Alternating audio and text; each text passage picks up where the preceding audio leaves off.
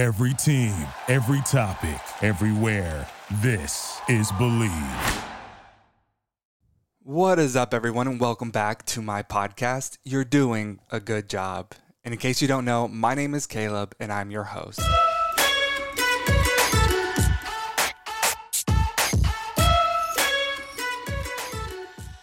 All right, we are back. I took a week off last week because I was in New York giving a keynote, which I absolutely loved.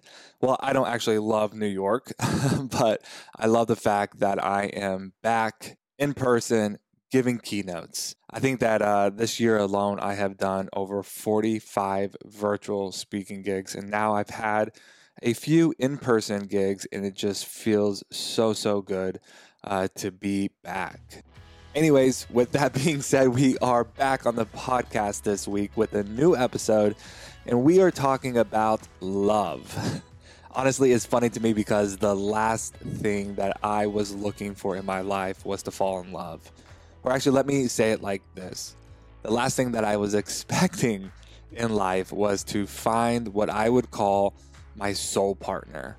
And it's interesting to me because as I look back at the last decade of my life, all of the work that I had been doing, really, it was to create space to invite love in.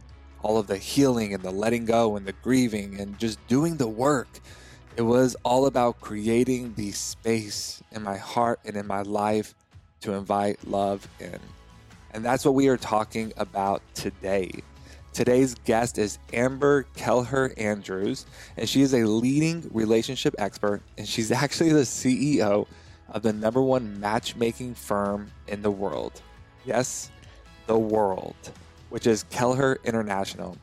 Kelleher International is a family-owned global matchmaking firm, and for over 3 decades, they have helped busy executives and the world's most successful people find love through their upscale and high-end personalized and discreet matchmaking.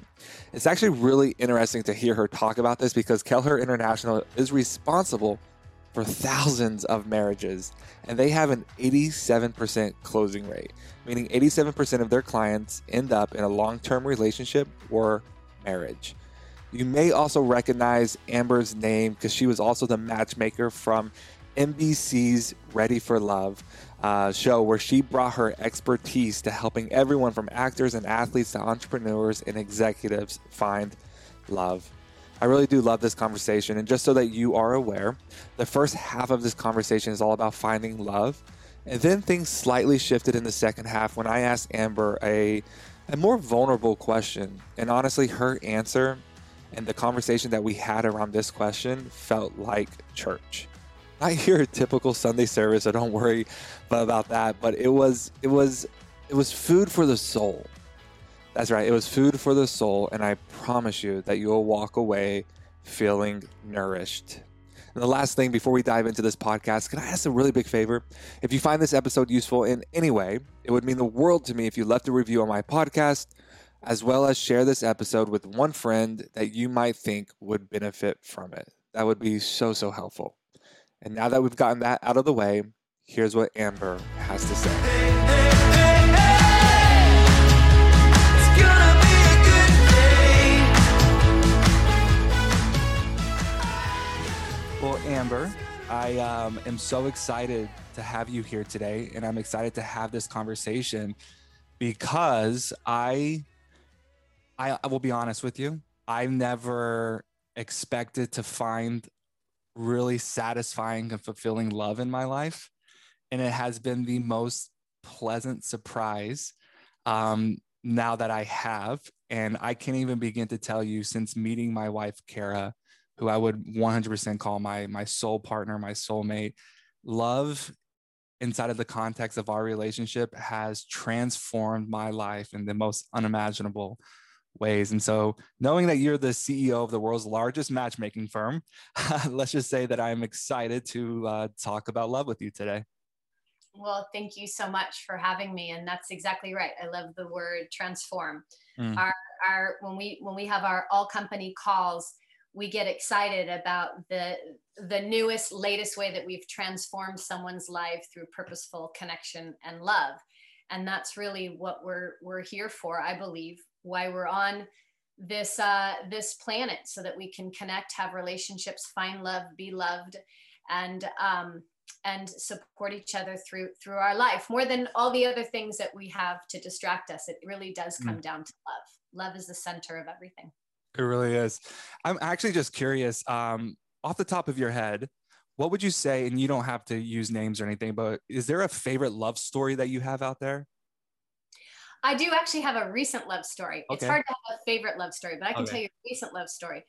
So my birthday was a month ago, and I was at the local beautiful resort that I live in Montecito, California. Beautiful. So it's just outside of Santa Barbara. And there's a new resort called the Miramar, and it's right on the beach, and it's really beautiful. And it was my birthday, and I thought, all right, I'm going to bring 10 of my friends, and we're going to come down, family and friends, and we'll just splurge and have champagne and sit on the, sit by the ocean and have a beautiful breakfast. So we needed 3 tables because there was a few of us. And so we all kind of spread out. I put the kids at one table and I'm at another table. And I see a woman, and we were still wearing masks. So I see a woman walk by, and she was holding the hand of a little boy. Couldn't see the boy's face. And I recognized her eyes, and I'm looking at her eyes and I'm thinking, boy, where do I know her from? But I actually can't place that I actually know her. She's just very familiar. So go back 15 years ago in Los Angeles, when I was working out of our Santa Monica office, there was this great gentleman that joined named Dan.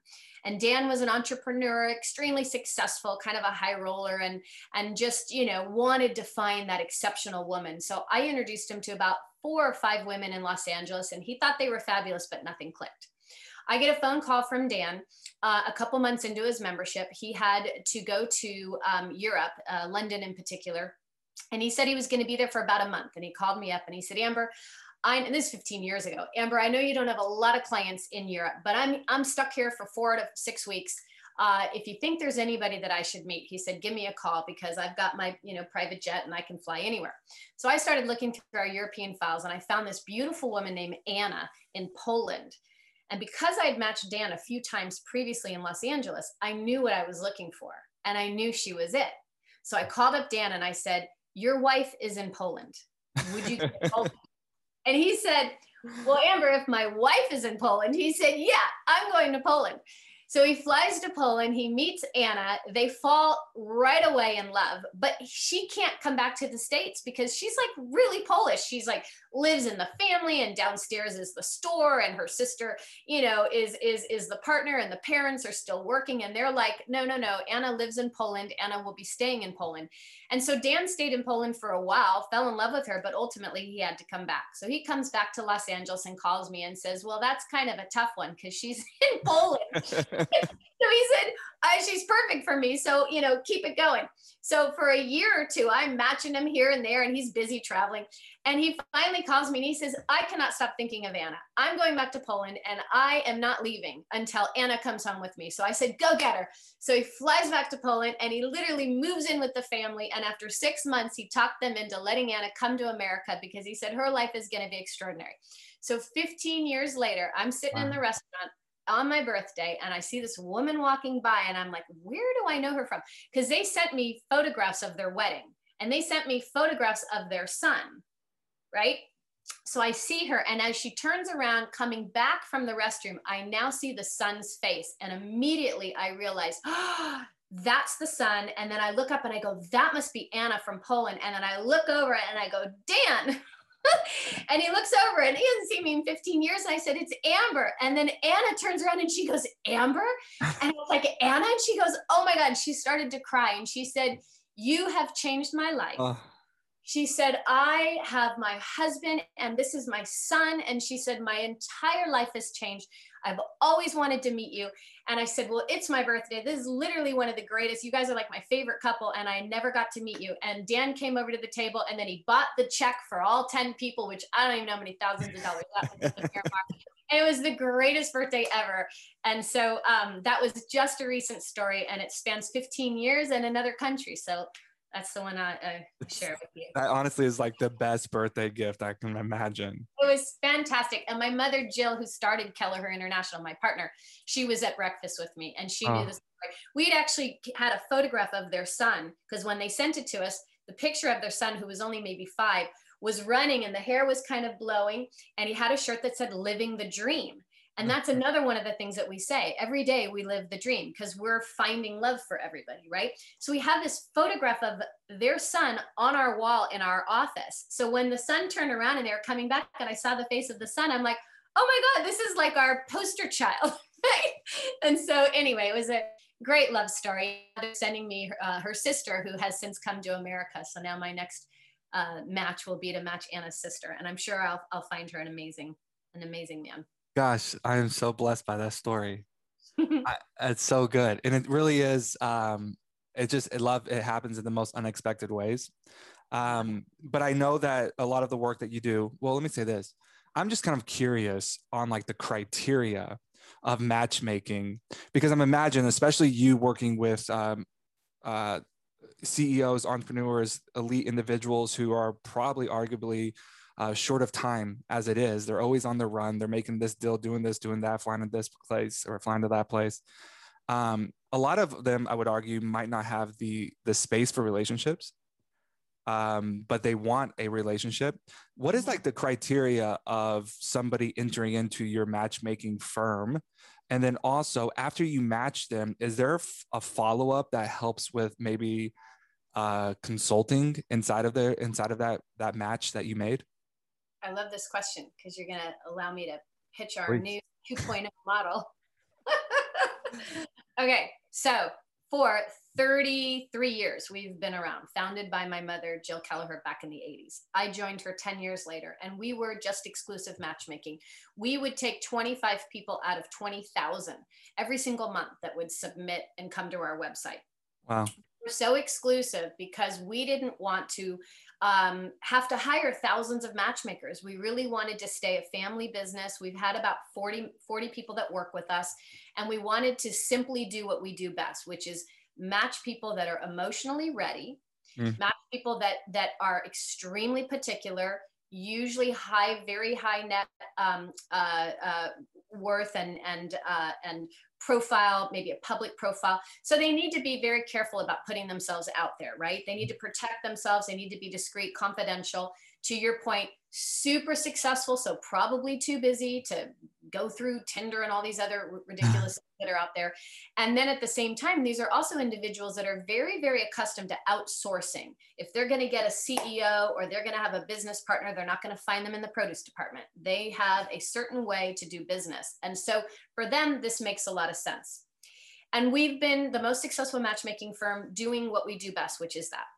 However, right before COVID, I got kind of tired of meeting a lot of these great men in transition where they've gotten the separation, but the divorce is taking time because they have a lot of money to deal with, right? Some divorces are costing $4 million depending upon who you are, or $4 depending upon who you are. But we usually get the high.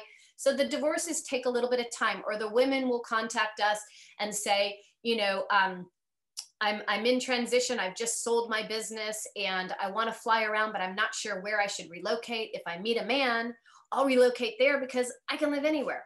So these people are all in what seems to be a similar pattern of transition, changing their lives, changing their careers, changing their partner, whatever it is. And they contact us in that transition. And unless they were emotionally ready in the past and available for a relationship and divorced, they would get put on a wait list or they would get denied.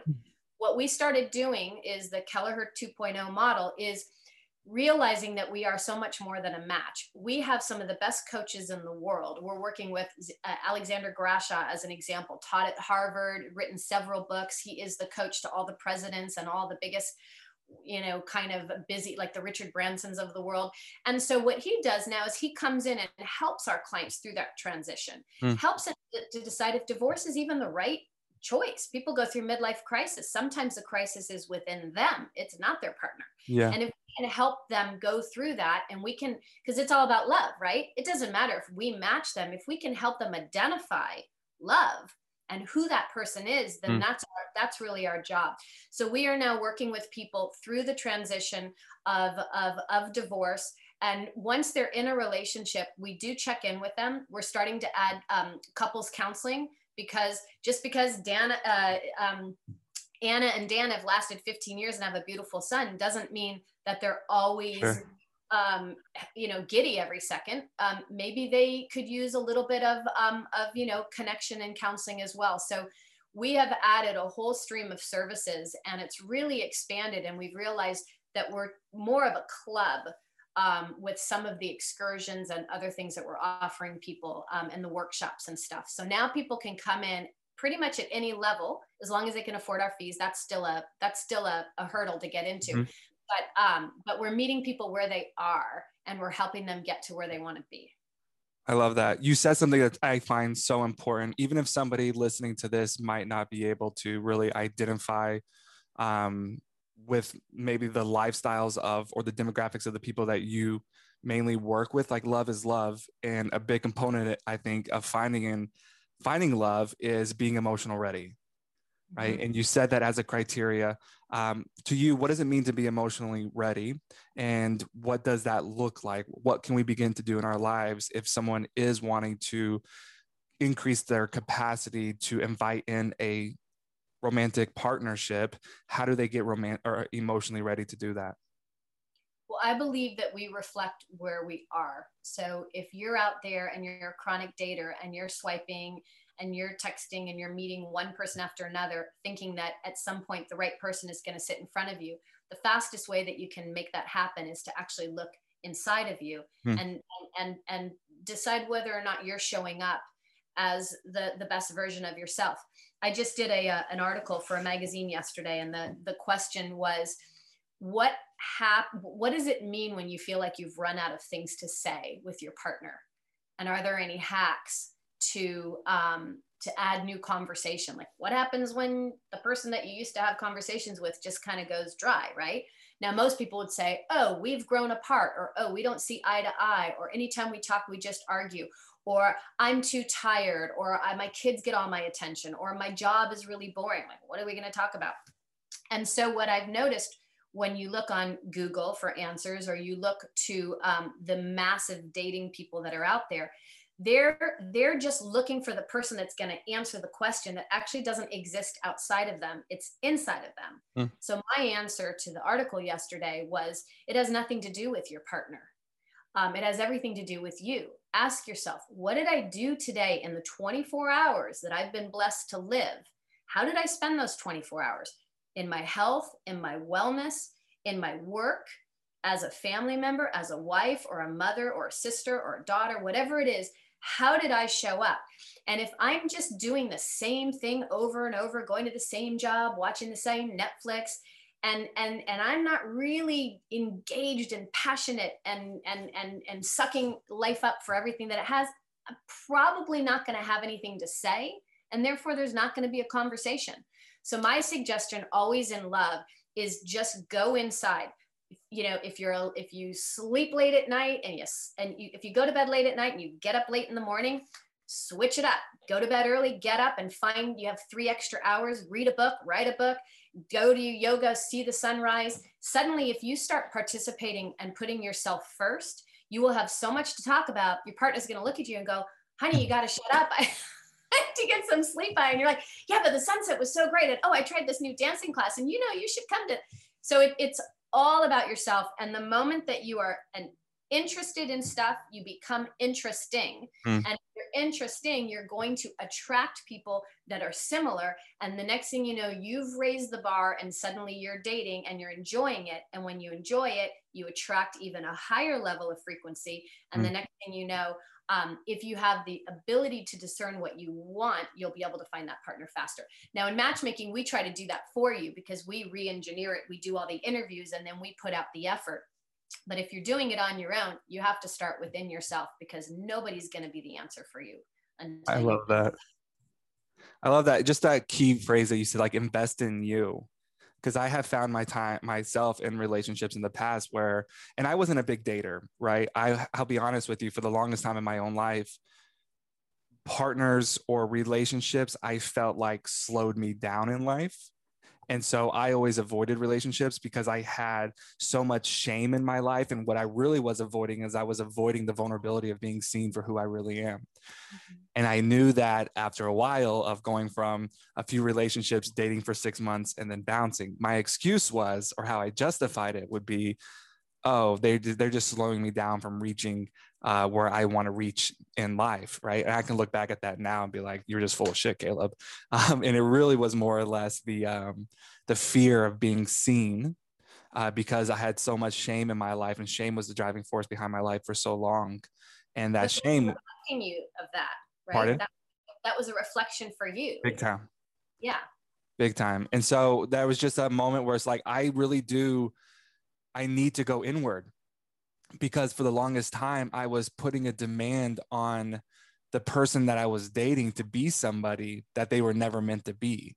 Mm-hmm. Right. I was trying to find something inside of them that I was supposed to find within myself. Exactly. And then you can go down so many relationships. And at some point, one broken relationship or one failed relationship, or however you want to see it, at some point you have to look at yourself in the mirror and be like, what's the one common denominator in all of these relationships? Yeah. Me. Yeah. It's so true. And you would be surprised at how many people don't do that. We again, take them through that process. So within our group, I think that's something that is maybe a highlight of the journey with Kelleher, because not many people call a matchmaker expecting that. They call a matchmaker expecting to find the person that they can't find on their own. And they don't really want to care about the process, right? Because it's not very sexy. And the mystery of like, oh, they have that unknown person. But it really comes down to understanding who it is that has presented themselves in front of us, and figure out what works for them, what doesn't work, why, what are the choices that they've made? Yeah. Because while we say love is at the center of everything that we do, and really the center of anything in the world, we are an accumulation of every decision that we've ever made in our life. We've decided to become an NFL football player. We've decided to become an Army lieutenant. We've decided to go to the church that you decided to get married, decided to do a podcast. You are the accumulation of all the decisions that you've made. And many times what people do is they go through life without keeping track, or without using the positive decisions that they've made in the past, reflect on them, and take what works and then put those same decision-making tools in the future. So one of the things that we like to say that we do is give you the ability to stand on a balcony and look over this beautiful vineyard or hillside and see every decision that you've made, and kind of start to pull in the pieces of, now, what emotion caused that decision, or what were the consequences, or what were the positives? And then you start to kind of realize, oh, now I see why I've been dating all these people, or now I get why I've been divorced twice, or whatever it is. It becomes clear at some point. And then it's so beautiful to be able to put the right person in their path. And that's why I think the marriages that we do in particular, I've heard of a couple divorces, but we have like 10,000 marriages, and there's probably too small of an amount of divorces to even count. So I think I know of 3 in 30 years. Not that that's all that we've had, but there's so much beautiful stuff that can go into the right relationship, and people out there are just looking for chemistry, and then they're trying to figure out the rest. And it's it's random and reckless. Yeah, random and reckless is right. I love, like, essentially what you're just describing is like this self-reflection process, this deploying some self-awareness in your life to look a little deeper than what you see with your natural eyes, right? Which is so beautiful, because I can't remember who said it, but it's until we make the unconscious conscious, right? Life will keep repeating itself, and we'll just call it fate. Right. Exactly. So we make the unconscious conscious. I think that's how it is. Life will just keep repeating itself, and we'll call it fate. So there is that necessary time of reflection. That's so beautiful that you're leading people down that. I know that inside of dating, the art of first impressions is important, and there is an art to it. I will have to admit. I think I knew that Kara was the one for me because she laughed at my first joke, and that was our first impression. And I'm not that funny. And I felt like there's a part of me that longs to be funny. And when she laughed at my joke, I was like, you see me. Oh, that's great. And as silly it is, it's honestly kind of true. And I was just like, I was so inquisitive in that moment. I'm like, I want to know more about your soul. But I'm curious, like, can we talk about the art of first impressions? Because I know there are people who are recently divorced listening to this, or people who are still single and longing to find their soulmate. But maybe they're just hesitant to get back out into the dating pool because of, I would have to probably think that first connection, meeting new people, it can be awkward and uncertain and full of a lot of feelings. Absolutely. And, most of, when I had my radio show, they had a, you get your repeat visitors, and I was getting my repeat visitors higher than the local PhD people that had different radio shows. One person that's quite well known, they were trying to figure it out, and they realized that my advice is usually based on experience and working with thousands of people, and it wasn't something that I learned in school that I'm going to give to every single person regardless of their race, their age, their culture. Sure. Right? Because one thing does not feed all. So I like to use examples, and I'm going to do another one with that question. So there was a wonderful, very, very cute young lady, probably about 27 or 28. She was an attorney, and her name was Sarah, and she joined down in the Orange County area of California. And when I met her, she was extremely bright. She was extremely pretty, and naturally beautiful, but she had a really cute figure, dressed well, everything very easy to match, point being. And yet she had 3 or 4 dates and was not getting a second date. And it was so unusual to me because I knew that these were good matches, and I knew she was super cute, so it couldn't have been that. So why aren't these men asking her out? What is it about that first impression that is putting them off? And when I spoke with her, she said, I don't know what it is. It must be, you're not getting me my match. So you just have to do a better job. When I spoke to the men one after another, there was a pattern. And they were not interested in her because they didn't feel seen. Just like you said, when she laughed at your joke, you were seen. Why aren't these men feeling like she cares or that she's interested in them? So I didn't have the answer, but I turned around and I called Sarah and I said, how are you showing up on these dates? And she said, what do you mean? And I said, I'm just really curious. What are you wearing? She thought that was a superficial question. And the next thing was, I was gonna go deeper, but she kind of answered the next question. So she said, well, I don't know why that would matter, but I wear jeans and a t-shirt and no makeup. And I said, okay, why is that? Because that's not how you showed up for me. And she said, because I want a man that the right man for me is gonna love me for who I am. And he's gonna see me for what I really look like. And if he's the right guy, he's gonna ask me out on a second date. And I said, I can see that logic. I'm not sure if it's accurate, but I'm going to get back to you.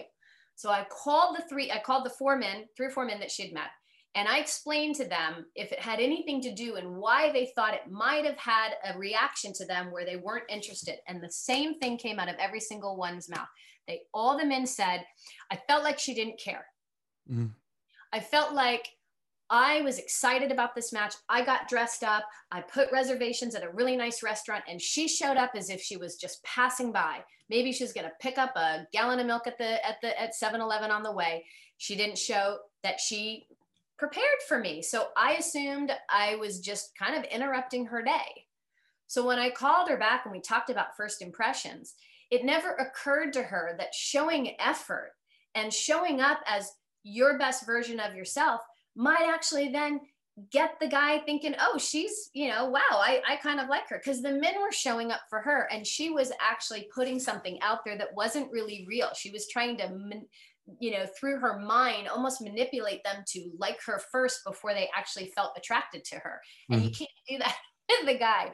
So it was a really good learning lesson for her. The next time she just put on, something cute and showed up on the date, and she never had any trouble after that. But I think first impressions are everything. I think you need to be yourself, but you have to show effort, and you have to be interested in the person in front of you. You know, ask questions because you want to be seen, and you want to be and you want to be able to share. So it has to be both sides, and then I think that everything kind of flows from there. But she was really hurting herself in She makes me actually think about me on the football field, and I'll explain it. I, in the NFL, might have been like the only professional football player that wanted to be good enough to be on a team, but not good enough to play on Sundays, right? Because if I played on Sundays, I actually risked being seen and being exposed as the imposter that I thought I was, the fraud, that I didn't have what it takes. Like, because I was so afraid that, oh my God, if it's, again, because of the shame that was lying dormant in my heart, I was just so afraid that if I didn't show up and it wasn't good enough, therefore I wasn't enough. And then what would that say about me then? And so I actually, does that make sense? Oh, absolutely. Yeah. So I actually, I knew that I didn't study my playbook. I didn't show up and I didn't prepare as much as I needed to by studying my playbook. When all my other teammates would be studying, I would go do something else, right? And there was this moment of kind of reconciliation and therapy years later when I was kind of processing this, where I realized that if I had shown up and studied my playbook as hard as I could study it, and I still wasn't good enough to make it, what does that say about me then? Right? It really says that I'm not enough. So by not studying my playbook, I actually gave myself a way out. Right now, I had this kind of excuse on why my future or why my athletic career didn't play out the way I anticipated or other people anticipated. And I find that her story, and I say this because I find that her story is like, it's almost like our rationale or irrational parts of our brains are being like, yeah, I see that logic. Like, I'm going to just dress down. I'm going to be me. This is who you're going to wake up next to. If you choose me, if we choose each other, you know, and so I'm just going to show up, and if they want to pick me, they can pick me. But I think there's a part maybe, and I obviously don't know her and I'm not making this assumption, but I do think that if we take the time to dig deeper, it's kind of like, oh, if I show up my best self, all dolled up, looking beautiful, and he still doesn't pick me, what does that say about me now? Right? But if I show up with just dressed down, no makeup, not expecting anything, and he doesn't pick me, I can justify that, right? Because I in that reasoning of why I wasn't chosen. Yeah, no, it's very true. I think that we can learn so much about ourselves through the dating process, and feedback is so important. Anytime somebody meets someone, the amount of information that we share is incredible. And you know, when people sit down with a psychologist or a psychiatrist, that professional is only getting one side of the story. They're getting her saying, yeah, you know, I've met 4 great guys, their profiles are amazing, I'm attracted to them, and I just, you know, they're not calling me back.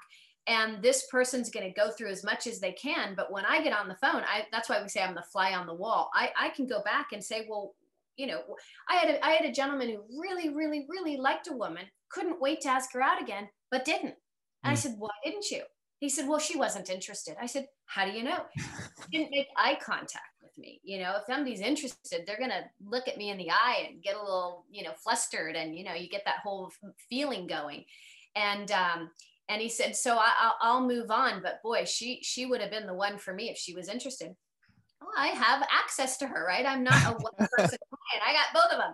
So I called her up and I said, how did it go? She said, oh my God, I can't wait to see him again. And I said, oh, you want to see him again? And she said, yes. And I said, you know, he didn't get the impression that you were interested. And she said, well, I don't know how that is. And she said, he was so handsome, I could barely look at him. So I'm like, oh, okay, well, I can fix that up. And immediately called him and he was like, oh, you're kidding. Oh my God. Okay, I'm calling you right now. And I think to myself, how many dates go wrong in the world because there's not a matchmaker involved or that person that knows both? I bet thousands a day he would have never called her again. Yeah. Called her again. I have so many stories like that. We fix simple little things between two people that assume because they're so, you know, they're so distraught and they're just like, well, another girl doesn't like me, I'm just gonna move on because there's so many. And meanwhile, she's the one. So yeah, I think we could honestly we could do so much for ourselves if we were just willing to kind of take it one more step and put yourself out there even more. Like, hey, I'm into you, but for some reason I'm feeling like you're not into me. And I just want to kind of clarify this because at our last time, at dinner, you just were not looking at me in the eye. Can we get some understanding here? And if we were just willing to be a little bit more brave, embrace a little bit of courage. I think Brene Brown talks about how it's like, all we need is 6 seconds to like to get over the hump of that vulnerable moment. Just 6 seconds of courage and you're over the hump of that vulnerable moment. And then you're just going to be amazed at what you actually begin to understand about things we always go to the worst case scenario. Yeah. Right. We always, because it's like that we're trying, I think it's that, I think Brene Brown talks about, we forebode joy. We try to beat vulnerability to the punch. And so we build these worst case scenarios. And I can see myself even doing that with my wife, where this happens, this happens, this happens.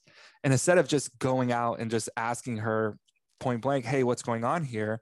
Or, hey, why did this happen? Whatever it might be, my mind automatically goes in this worst case scenario. And then I live in this fantasy world, which creates hell in my overall mental health and my emotional well-being. And it can be prevented if we just take one extra step and just put our cards on the table and to ask the hard question. And lots of times we need to be inspired by someone else's life that we can, really connect with and relate to. And in that, I guess, opportunity of seeing through their eyes, you realize I'm doing the same thing. I could also make a change. Yeah. Sometimes it takes, reading that book, seeing that quote, or you said seeing that tweet, finding something that rings that bell and you have that aha moment. And so being able to listen to podcasts, being able to experience different speakers, you'll find little pieces of yourself in their stories. And in that you can find your own story. So it really is opening up your senses and awareness and being able to take a lot in and then decipher what in that information is your story. Yeah, there's nothing more valuable for us than our curiosity. Exactly. Just to get so curious about why is this happening? Why am I responding this way? Like, why am I seeing things unfold in this way? Like, why is this happening? And like you said, like that curiosity will lead you to the next podcast, will lead you to the book. And then suddenly you have context to understand why. And now obviously. Why to my husband, his answer is Z. Honey, that's not getting me anywhere. I go, why? And he goes, oh, Z. Okay, I get it now. That went over my head for a second. I get it now. What? Z. I'm so doing that. She's just going to look at me like, are you sure you want to go there? That's awesome. Can I ask you I guess kind of a hard, more vulnerable question? Absolutely. When was the last time that you would say you had your heart broke or massive disappointment? And how did you work through it? I had a massive disappointment. It's a really good question. I had a life experience about 4 years ago where I had a diagnosis of a health illness that I didn't expect, that came literally out of nowhere. And there were no signs, and it just kind of was something that I was just checking on like you normally do, and felt a little bit different, went to the doctor, found out that I had a diagnosis. And when you talk to doctors and they tell you things, I'm sure this is no news to your audience, it starts that doom and gloom inside of us. And they give you percentages and they give you time clocks and all of these things, which are thoughts, become things for those that allow that to happen. So the way that I got through my illness is I heard it for what it was, but I decided to address it very differently than their expectation. And I chose it as an opportunity to stop, reflect, figure out, okay, These are the whys, right? But why did I receive this information? What am I doing that I'm neglecting myself? Because I think when people love their job, they tend to overwork and they think, well, it's okay because I love what I do, right? I have 5 children, 2 stepkids and 3 children of my own. And I spend a tremendous amount of time in my company, a tremendous amount of time with my children, and a tremendous amount of time in my philanthropy. And I thought, well, I love all of this, so I can't get sick, right? And I'm young and I'm athletic and I'm, healthy and all that. So I'm never going to get sick. I'll worry about that later. Well, that's not the way it goes. You do have to put yourself first. And that was a learning lesson. So the way that I got through it is I started learning about meditation. I started learning that we attract whatever it is. There is no assertion. Nobody did anything to you. You are responsible for stubbing your toe. You're responsible for breaking your leg. You're responsible for, getting fired, and you're responsible for any sort of disease or diagnosis that you may have had in the past or may receive in the future. And so therefore, I thought of what an amazing opportunity to push restart. I'm going to now say mom's first. And I'm going to decide what I want to do today. And if I'm healthy and I'm feeling like I'm putting myself first, everything else is just going to come into play. And one of the things that I learned, which I thought was so fantastic, is, if people try to meditate, and especially me in the past, I sit down and meditate and I think of all the gazillion things that I need to do, right? Trying to meditate, but I got like 10 lists of things to do.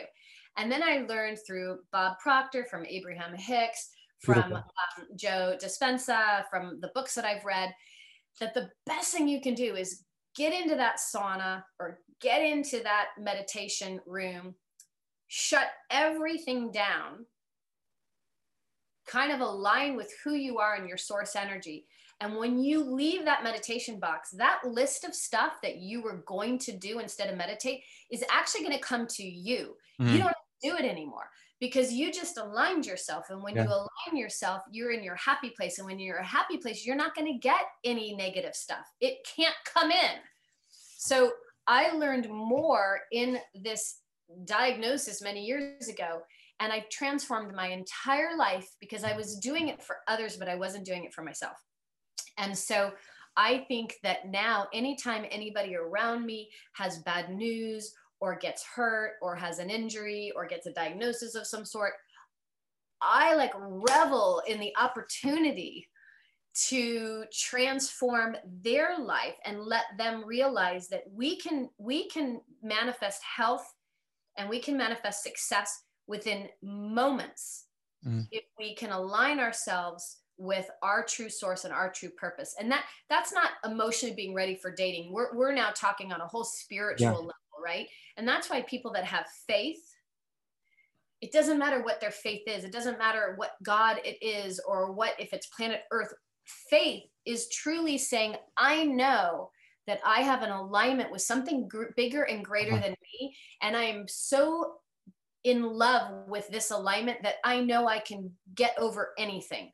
And that's where you get those miracles, and you say there is such a thing as God, and I have proof. And faith gets people so much further than those that decide to not have faith. And I feel really bad for the people that just think we're here and then we're going to die and there's nothing else going on. And like you said, it's fate. Whatever happens to me, well, that's going to happen anyway. And I'm like, no, you actually are in charge of yourself, and you need to take anything positive and negative and make sure that it's what you are attracting in. So I just slow down and I just really look at everything now, and I see the world in color. And it was a blur before. I was just moving too fast. Man, that is beautiful on so many different levels. First and foremost, I just want to say that I deeply honor you. It takes so much courage to respond to any sort of fear, diagnosis, whatever it might be, in that way. It really does. It takes so much courage. And so I know you have your people probably saying the same thing to you, but from a stranger who you just met, I deeply honor you. And I'm thankful that you are showing up in the world, because the energetic space that you're creating in your own heart and inevitably now in your life is the space that now so many people get to enter into and transform their lives just because they got into your space and you created that space. And so I just honor you and I see you there. Thank you. I appreciate that. Yeah. It is. I find that like in life, it's like we spend all of this time pushing the river of our life forward. And whether that looks like business, relationships, whatever it is, we've got this death grip on life and we're trying to make it happen. We're trying to make it work and we're doing more and we're being more and we're achieving more. And it leads to burnout and then we get tired. And only when we hit that end of ourselves, which I call it in my teachings and in my work, I call it a divine ambush, right? So like this diagnosis for you, it was a divine ambush where it disrupted your life. It ambushed your life, but it was an opportunity for you to now shift your perspective, get curious, right? And what could have just completely debilitated and destroyed your life, it became a doorway to expand your life. And when we want to move from pushing the river of our lives forward to then recognizing what you're speaking of with this alignment, to recognizing that the river of life, and this is faith, the river of life is already flowing. We just have to learn how to rest and allow it to carry us. Yep. Right. And that only happens when we hit a divine ambush and we respond by going into the pain, by going into the discomfort, by leaning into our own stories in life. Do you ever listen to Esther Hicks or Abraham Hicks? Because when they talk about that river, and when you're in going downstream, it's not, there's not a lot of effort that needs to be put in. You're just kind of, you got your little cocktail there and you're going down the river and you're waving to people. You're like, oh, look, I just saw my friend. I've always wanted to see that person. Or, oh, there's my, and you're just like going down and people are joining you and it's great. The moment you turn and you start to paddle upriver and you're like, oh, I'm kind of running out of energy. Oh, this is uncomfortable. How much longer is this? Or the water's getting, then you're not in alignment. Yep. And you have to think, why am I struggling? Why am I putting so much effort into this? It needs to be effortless. There you go. And a lot of people think you have to work hard to accomplish things. You have to put effort in. You have to, if you suffer, then you can, then people will be able to relate to you. And there's all these sayings that are also backwards. It's really, we need to take examples of people that have the success in life and go, how did you get there? And as opposed to the people that are struggling in life and to follow in their footsteps, because they're paddling upstream and they may have eventually gotten there, but it will come to you if you understand more about that alignment. And that's really where I am in my life. And I'm teaching it to my children because I said, my goodness, if 40 or 50 years go by in your life and you don't figure this out until you're older, then you're missing out. What I did love about learning about all this and reading all these books is that I was already doing much of it. I just didn't know it. So I was definitely paddling upstream. I had some things obviously come to me that I didn't expect. However, the way in which I got through it, I did all that on my own. And then I went and I found all these links and these podcasts and all these beautiful things. And it confirmed that I was on the right path. And I was like, oh, no wonder. No wonder I'm better now than I was. And no wonder it's the greatest gift ever. I was doing it right. And it was intuitively. But now I want everybody to know that you don't have to struggle in life, whether it's money or love or relationships or power, whatever it is that you want, you can have it if you can really understand what we're talking about. It really is beautiful too. And that journey, it allows us to align with our highest expression. And then when we align with our highest expression, we vibrate at a different frequency. And therefore we attract to other people who are aligned with their highest expression. And then. But you know what I do? Every single year, I take 26 people to Richard Branson's island. He's Sir Richard Branson from Virgin. Yes. He's my partner. We've been doing it together for 8 years. Wow. I choose 26 people every year of the high flying disc of that energy of true allowing and passion and wanting to leave the world a better place than you found it and wanting to do 1 + 1 = 100 and all these amazing possibilities that people can do together. And we get on this private island in the most remote place of the British Virgin Islands. And fireworks go off, because you are literally bouncing ideas amongst people that have that same level of energy, that have that same truth and understanding that we can conquer worlds together. Right. And so what comes out of those are beautiful relationships, beautiful foundations, love. We put two people together that met on the island. They created a foundation. They took a yacht to the Galapagos Islands and raised $40 million and changed the way that the Galapagos Islands fish, which saves all the coral reefs. I mean, there's just so many incredible things that people can do when you have that high level of frequency going on, and you're bouncing off inspiration, and you're not a victim, and you're not thinking, well, I can't do that. Well, I don't have any money. Who am I to get to have that? I shouldn't have success. My parents didn't have success. I need to struggle. I'm going to go do it. And it's like, no, you can do whatever you want. You just need to believe it. And when you believe it, the people will come. And when the people come, the stuff will happen. So it's fascinating how much control we have of our lives once we realize that we're in the driver's seat and we're not a victim of circumstance. Yeah. And the work doesn't now become doing more, achieving more, the next thing, striving more. The work comes leaning into the stillness of life, creating safe spaces in our own life to be still, to learn how to deploy self-awareness and observe our lives, to get curious about our thought patterns, to see why things are happening or what is happening, right? To look beneath everything that becomes the work. And that I've realized that there's come a time in my life, because if you're familiar with the Enneagram at all, I'm a 4-wing 3 and I'm a hard 3. So performance has always been my life. If you think about it, I mean, I'm an athlete, right? And so for so many of us high achievers, performanceism is our life. And I got to this point in my life where I realized that I relied so heavily on my masculine energy, the masculine flow of my life, because it's what we can control. And I have completely ignored, depleted, pushed away the feminine energy, because that feminine energy is the surrender, the letting go. But there came a time in my life where I realized that moving my life forward in this season is no longer about doing more, but learning how to resist less. Yeah. That's the journey. And when we can do that, when we learn how to resist less, what we're really doing is what you're speaking of. We're manifesting. Yep. We're manifesting opportunities, and it's coming to us because we have aligned. So sometimes that it's like, oh my God, what is happening? I've had things just come within seconds of thinking about it, and I'm like, oh my God. But yeah, you notice the flowers, you notice the birds, the trees, you sit down for a moment and meditate, even if it's for 15 minutes when you wake up, even if you don't know how to meditate, just sit there and listen to what's in the room. You'd be surprised at how much more productive you will be throughout the day. But if you get up because you have to get somewhere, you're starting your day in a way in which you're just that hamster going around the wheel. Right. You have to just slow down, and you have to say yes to things. And the things that you say yes to will be what you are attracting once you stop and just calm down from the whole thing. I love it. We went from dating to church.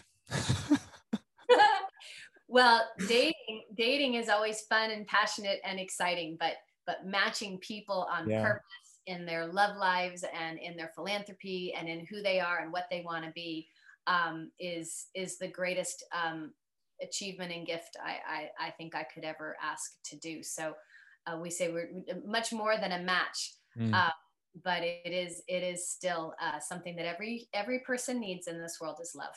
Absolutely. And I just have to say that, like, I'm so blessed by this conversation, because I know in my life, this last season for me, I've realized that there's a lot of ways that I've been playing small.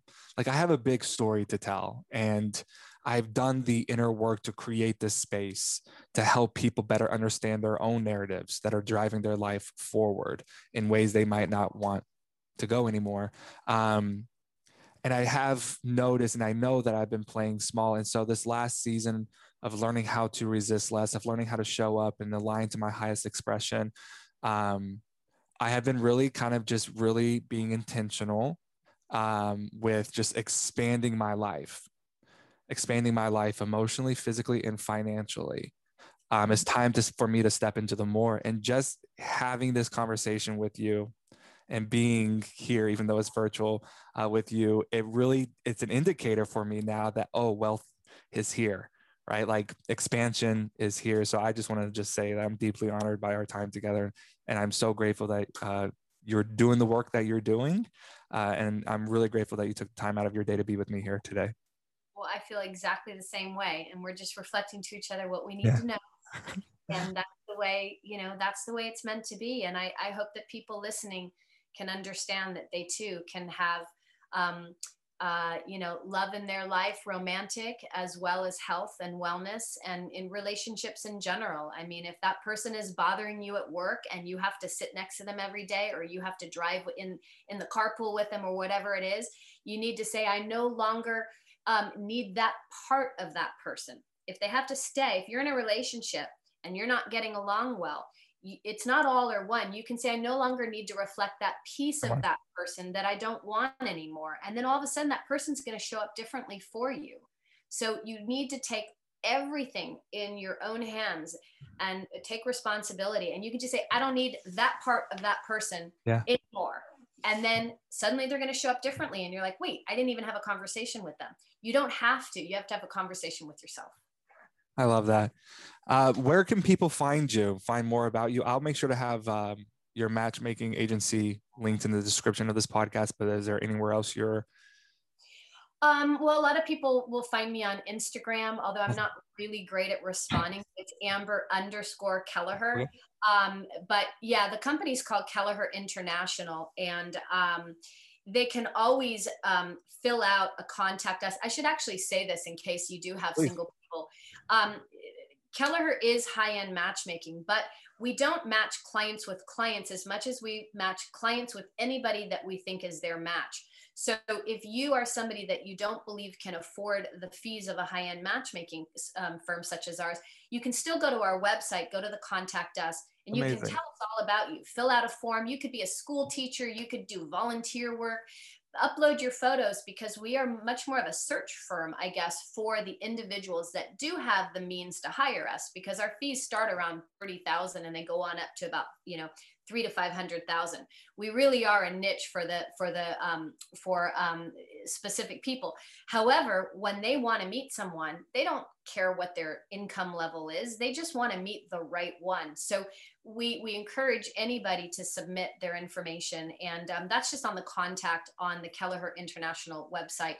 And then you can also just email me, Amber@Kelleher-international.com. Ask me any personal questions. I have a website on my own on the internet, but Instagram, Facebook, any of the ways, put in my name and find me, and I'll be happy to answer any questions or have any conversations with someone if they want to expand on what we're talking about today. I'm glad you clarified that. I didn't know that, so that's awesome. Yeah. Well, thank you again for being here. I deeply enjoyed our time together. Oh, me as well. Thank you so much. I really appreciate it. Have a wonderful, blessed rest of your day. You too. Okay, thank you. It's gonna be a good day. I got a feeling that it's gonna be a good day. Hey, hey, hey, hey. It's gonna be a good day. A good day.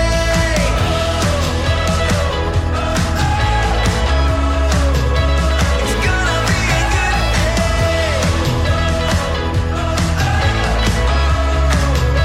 It's gonna be a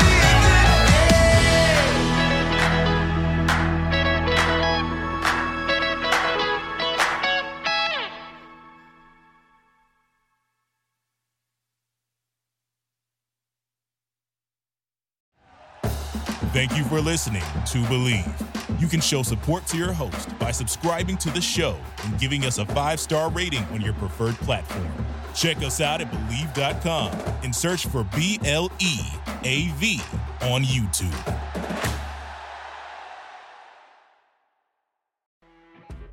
You know when you're listening to a true crime story that has an unbelievable plot twist that makes you stop in your tracks? That's what our podcast, People Are the Worst, brings you with each episode. I'm Rachel. And I'm Rebecca. We're identical twins who love true crime cases that make you say, didn't see that coming, and we hate the people responsible for them. Listen to People Are the Worst now on Apple, Spotify, or wherever you get your podcasts.